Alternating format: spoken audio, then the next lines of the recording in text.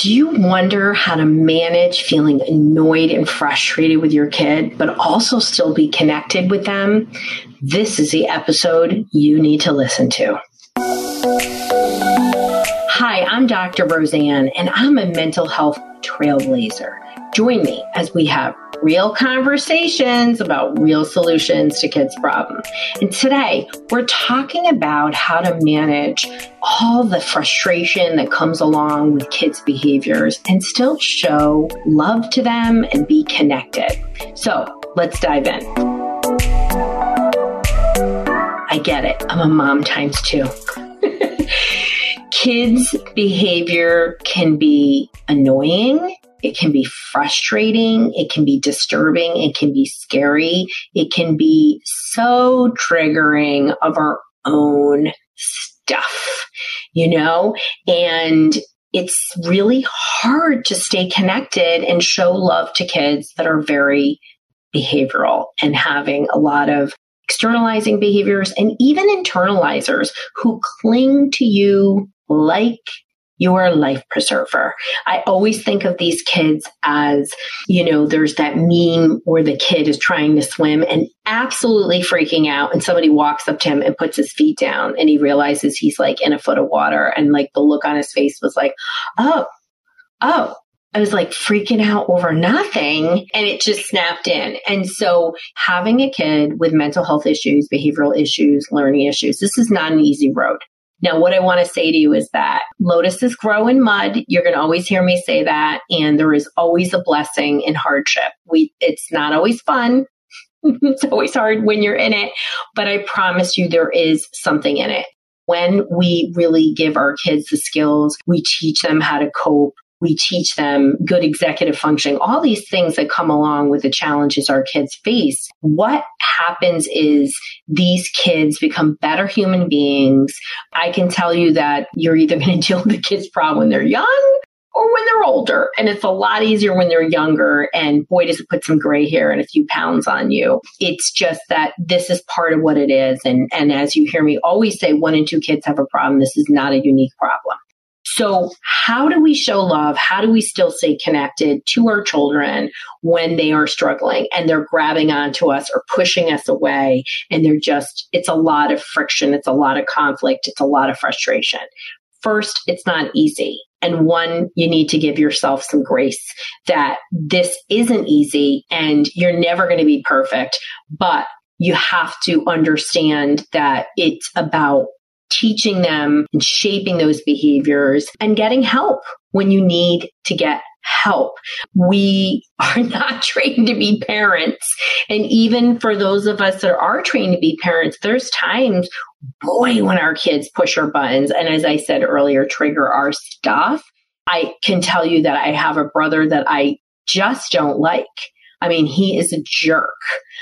Always struggled with him and is just not a nice human being, right? Can you imagine? I have a brother that's not a nice human being, but I have a brother that's not a nice human being. And he married a not a nice human being either. And I like her even less. How about that? And feel free to share this with them. We're not on speaking terms. And that's okay because I'm a boundary setter and I don't believe you have to have relationships with everybody. But, here I have a kid that's an externalizer. Very triggering. And even in my own work and my own therapy had to be like, this is not a reenactment of your history. It's not genetics. I mean, my kid probably would have been normal. I don't know. Who the heck knows? But got bitten by a tick at 22 months and was an angry kid for much of his life and is so much more chill than I thought. So we have to give ourselves grace. We have to let go of some of those tanglements. And if it's triggering your stuff, you need to do your own work because we have to share our calm. And if we are activated, all it's going to do is reactivate our kid. We're going to just stay in that. And that's true. Hostage negotiators don't go in there freaking out. They go in there calm. You're not going to let your kid be the tyrant, and they're not being a tyrant. It's their behavior. It's their whatever is going on in their brain. Remember, kids aren't doing this on purpose. Their brain is activating. Their behaviors are getting stuck. Does your child struggle to complete tasks, or they can't stay focused enough to finish their homework or get anything done?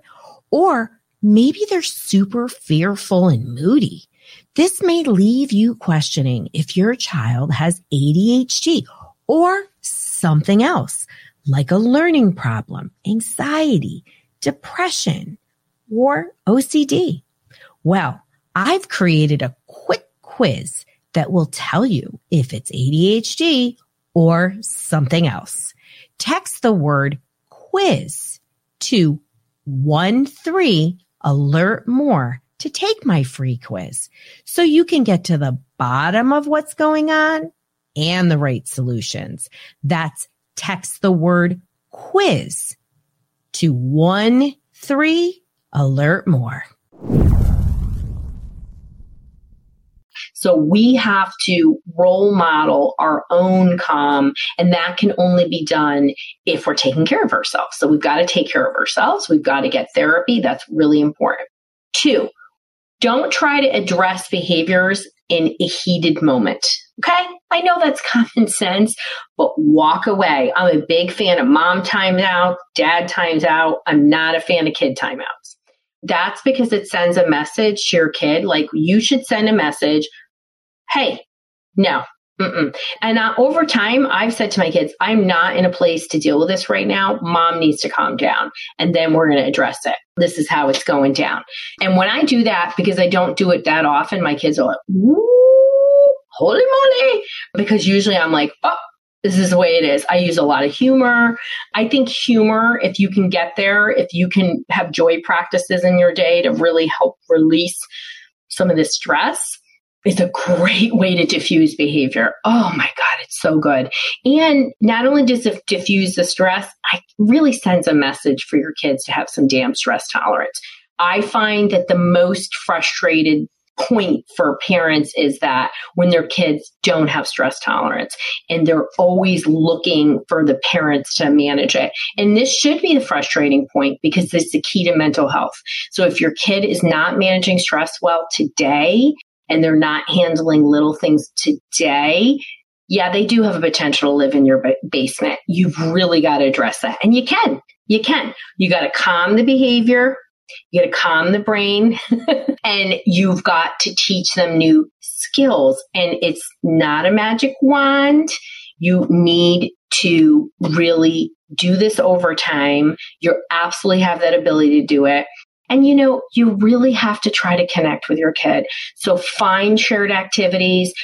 My experience is that kids of all ages need movement.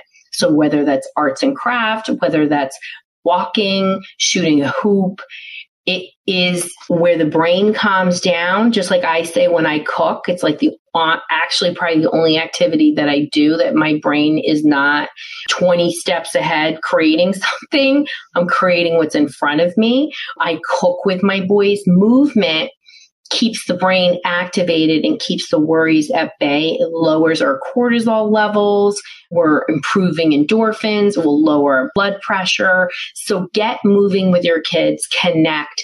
Don't feel pressured to have big conversations. Keep the conversations neutral so you can build positive connections with them, and get help. If you're really struggling to get along with your kid, this isn't just an issue with your kid. You need help with how to communicate and speak to them in their language. And I would highly recommend that. So I hope this has inspired you to shift your thinking, to take care of yourself and find moments of joy for yourself, but with your child. It is possible. I don't care what the behaviors are there, how broken down it feels. And it's start with moments. Don't throw the whole activity out because the last 10 minutes were bad. Look for more engagement, more moments of connectedness, and they will build. Parenting is hard, and there are so many ups and downs, especially when you have a dysregulated kid. Just know that no matter what is going on with your kid and your family, it's going to be okay.